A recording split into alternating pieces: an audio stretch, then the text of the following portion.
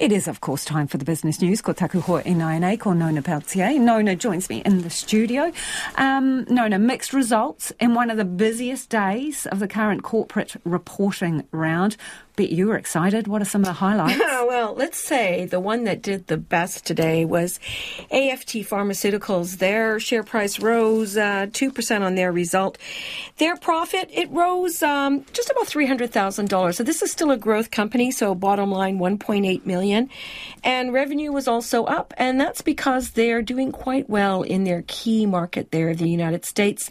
Their Maxigesic, I guess it's an intravenous product, has been approved for sale there. That's lifted their growth prospects. So the market liked that. Now, the ones it liked least, I guess, would have to say the chip maker Raycon.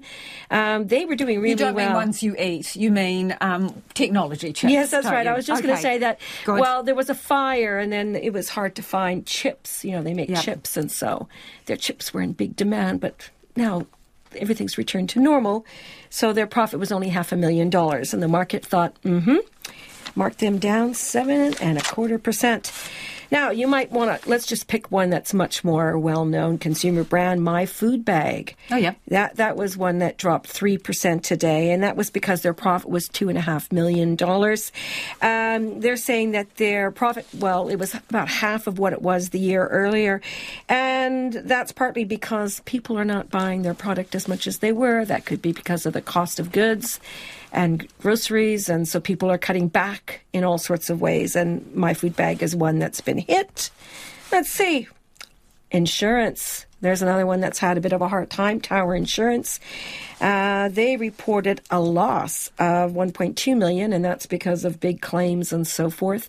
So major disasters cost that company more than $55 million in the half year. So pretty rough going for them. Not terribly surprising, Nona, but should we take a spin around the markets, please? Why not? Okay, so with all these mixed results, the NZX Top 50 ended up 18 points, which is pretty good, to 11,188. And the New Zealand dollar is trading at 60.5 US cents, 92.3 Australian, 48.4 British pounds. Thank you, Nona. Ka kite. Nona Pelletier there with Business News.